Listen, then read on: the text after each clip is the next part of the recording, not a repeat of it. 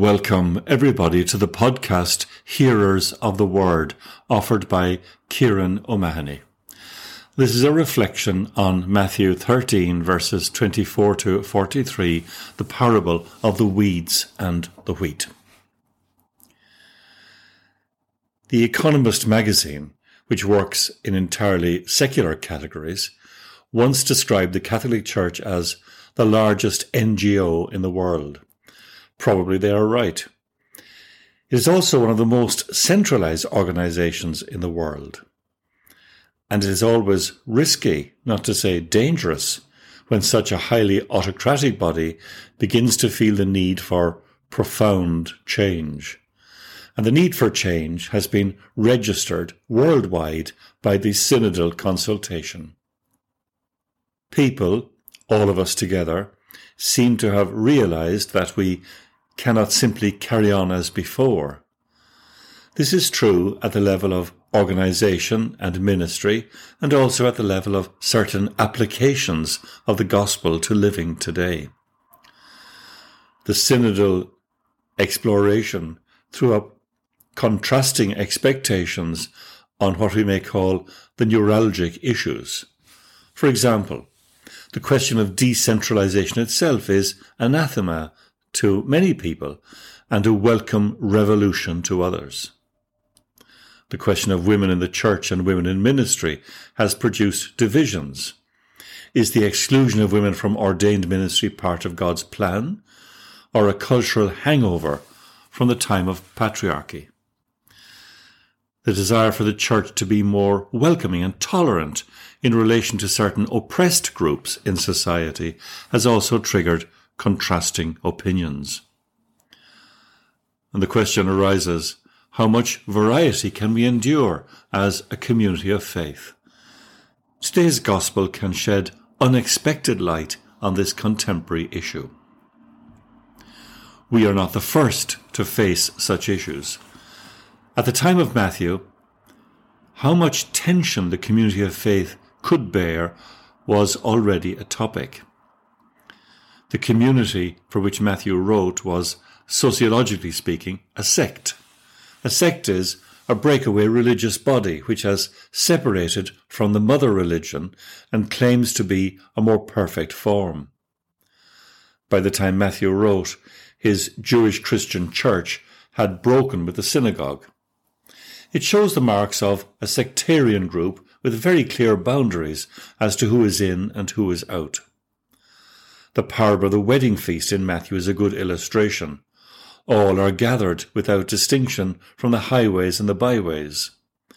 When the host comes to inspect the guests and sees one person without a wedding garment, the intruder is unceremoniously thrown out into outer darkness where there'll be weeping and grinding of teeth. By contrast, today we have the parable of the weeds and the wheat. There is the anticipated rush to judgment, the call to get rid of the weeds.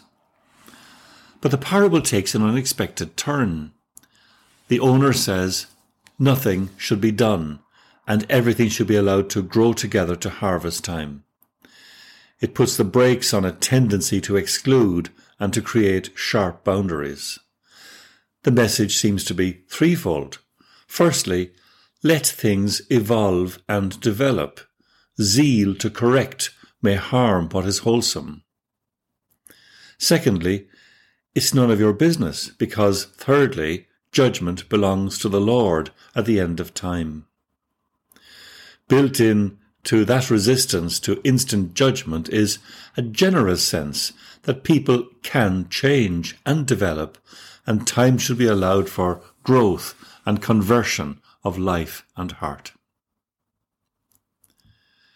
The rush to judgment and the tendency to exclude is not unknown in our experience of the institutional church. In the decades of John Paul II as Pope, many Catholic writers were investigated and condemned, including our own Father Tony Flannery, Redemptorist priest. The current Bishop of Rome has moved things in a quite different, more tolerant direction.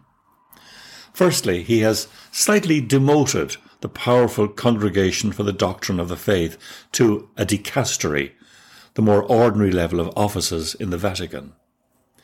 He's also appointed a fellow Argentinian to be in charge, Archbishop Victor Manuel Fernandez. Already appointing a non-European is a kind of novelty. Even more revealing is the letter which accompanied his appointment, and I quote a few lines from Pope Francis.